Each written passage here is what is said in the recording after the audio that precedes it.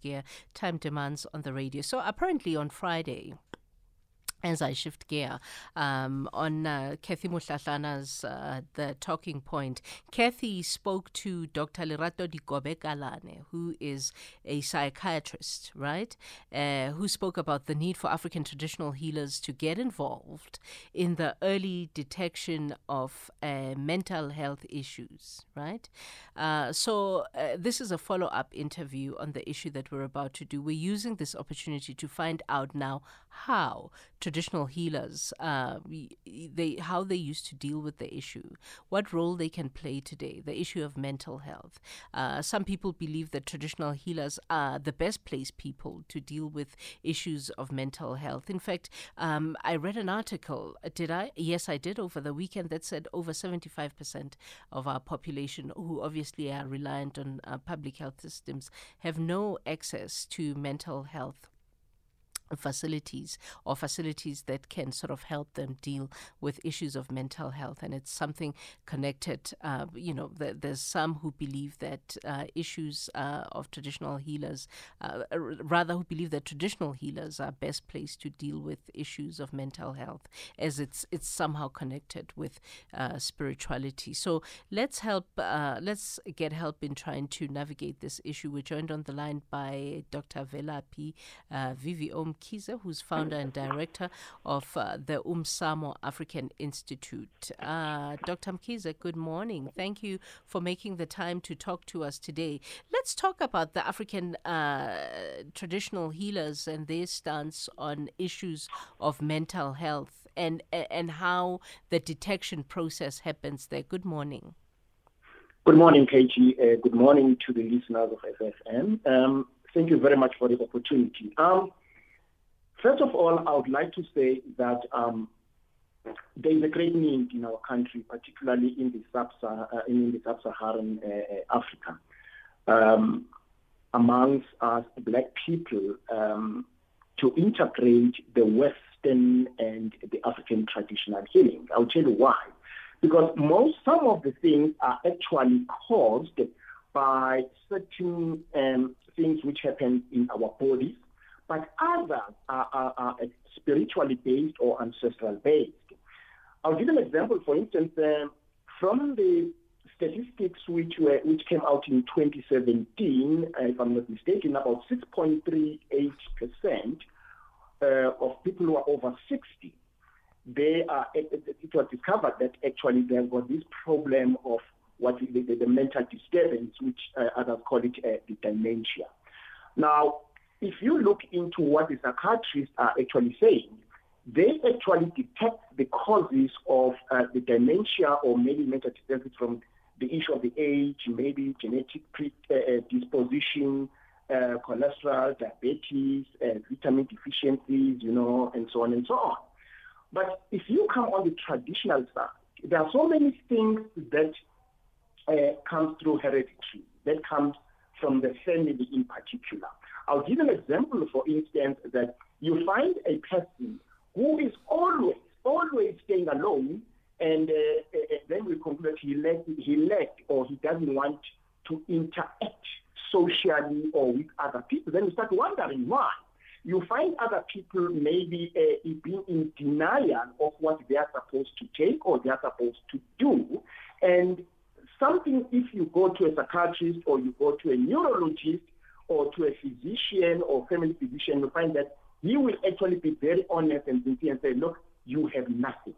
Now, the moment he says that, therefore, it means now it's something which needs to be detected spiritually, which needs to be detected from the ancestral perspective.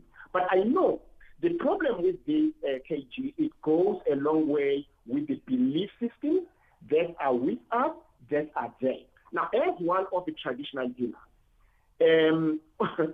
a month, I always see not less than 300 to 400 people coming to consult to me. But you will find that from that 300 to 400, 11% to 12% of the people, they will actually come with these mental disturbances.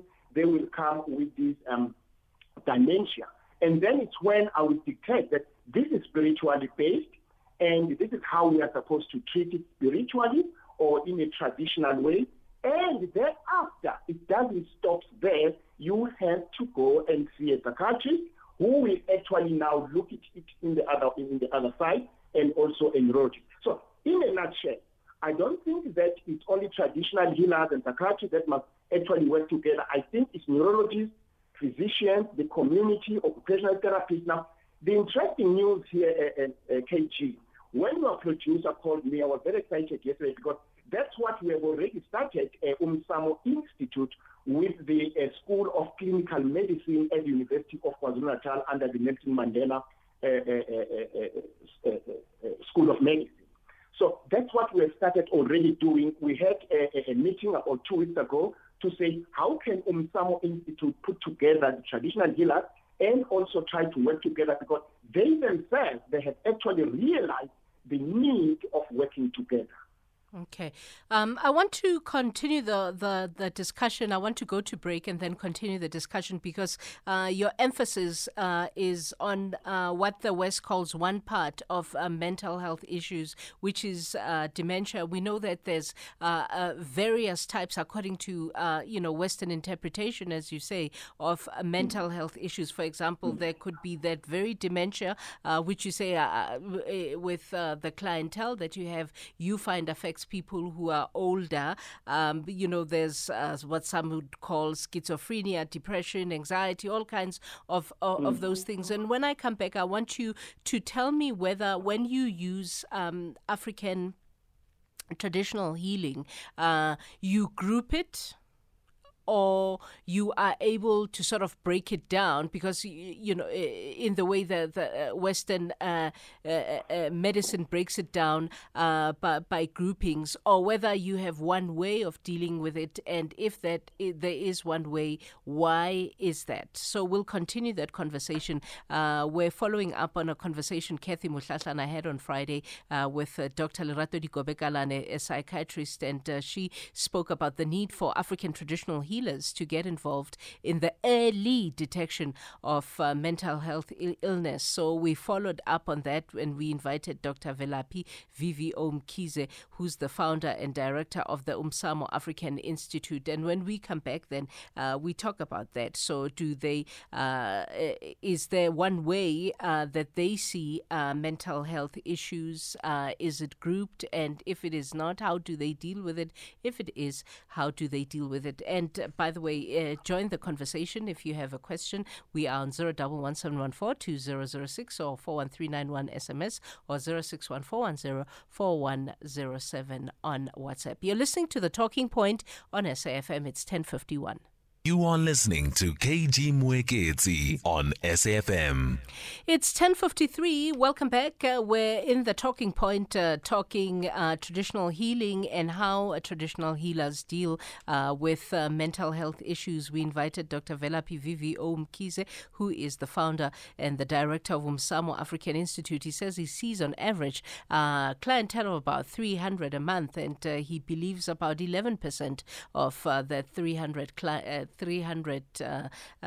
clientele that he sees is dealing with the issue specifically of dementia. He references it as it affecting people particularly over the age of 60. But with mental health, Dr. Mkhize, there's various types according to Western medicine. For example, one that is talked about and known a lot in this day and age are issues of depression and anxiety. It affects a lot of people. For example, we know of another one, schizophrenia. We know of varied ones. My question to you is, in terms of dealing with it, how do you deal with it as African traditional healers, and whether or not you deal with it as one umbrella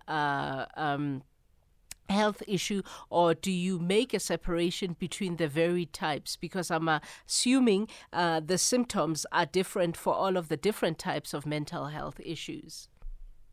Thank you, KG. First of all, KG, is that we have to be careful here, because if you look into the Western healing, you will find that the person will go to a psychiatrist or to a physician or doctor, whatever, and then he will describe the mental disturbance as schizophrenia. Now, when the person comes to me as a traditional healer, I would say it's not a schizophrenia. It is actually based on a particular fundamental cause.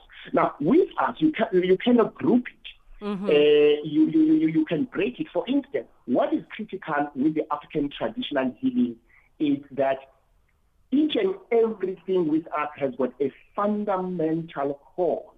Let me give you an example. For instance, you will find that there is a person who dreams about water. He dreams about sangomas. He is actually even told verbally in his dreams that he must accept the initiation, he must accept the ancestral call. But because of his belief system, or because of maybe he's afraid because of fear, he doesn't take it.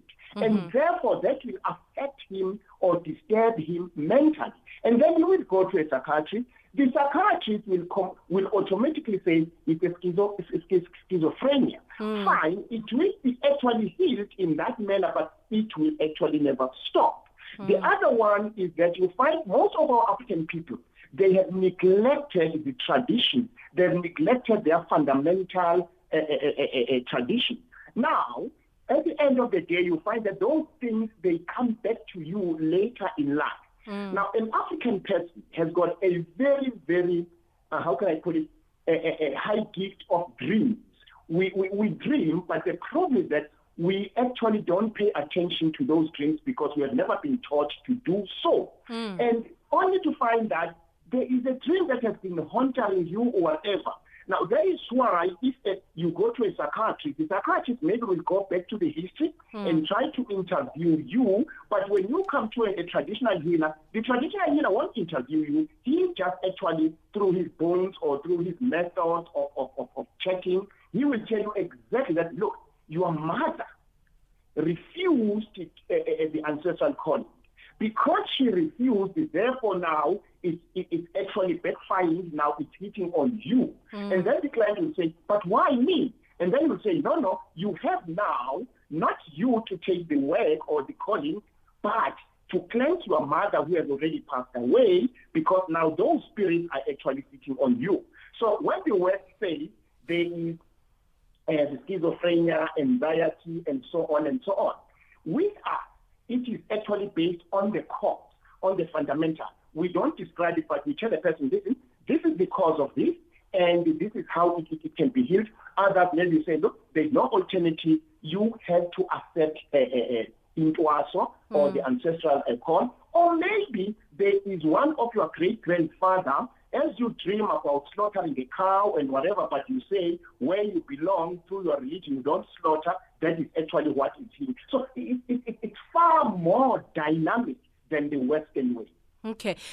But in terms of finding synergies, because one of the things that you said at the beginning of our discussion, Dr. Mkhize, is the fact that through your Umsamo African Institute, you're wanting to find synergies and ways to work together, with Western medicine. What happens when there's disagreement between both your methodologies? And I think you make a perfect example now with how you as African traditional healers deal with what the West calls schizophrenia. You say hambo twasa, and they say no, it's schizophrenia. So then, how, in a moment of disagreement, how would that be resolved? Because in the end, ultimately, what has to happen is the patient has to be quote unquote healed. What happens in that situation? No, KG, it's not a matter of a disagreement. What I'm trying to say here is, let's give an example for argument's sake. Here comes a person to me, and then I will actually say to a person, I will talk through his or her dreams and say, you see, this is what is happening, this is what is happening, this is what is happening. This is what needs to be done. And therefore, it means, to me, that is like, for instance, the research.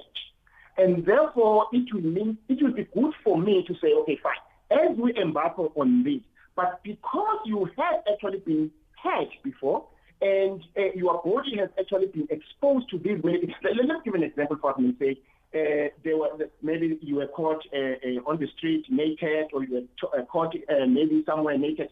That affected you mentally now. So it must be Mkhize as a traditional healer must say, we have now to see the psychiatrist. Therefore, myself and the psychiatrist, remember, the psychiatrist is trained as a psychologist, but I'm not trained maybe as a psychologist, but I am trained as a spiritualist, as a traditional healer. I have to explain to the psychiatrist, look, this is what is happening here. From a spiritual level. From a spiritual perspective. And then the psychiatrist, well, what I'm trying to say here is that the traditional healer mustn't say we don't need a psychologist, we don't need a psychiatrist. I hear you. There are people, even myself, that I refer to a number of psychiatrists in Pietermaritzburg, in Durban, and say, now we're done 1, 2, 3, okay? Thank you. The time, and I'm sure you know radio time issues very well, but look, I think you've put your point across, and we appreciate the time, that synergy needs to happen, and I suppose there has to be a continuous process of engagement. This is Dr. Velaphi VVO Mkhize. We're following up on a conversation on traditional healers and how they deal with mental health issues, and how can they best find synergy with Western medicine. Thank you so much to Dr. Mkhize. It's 11:01. It's time for the latest news.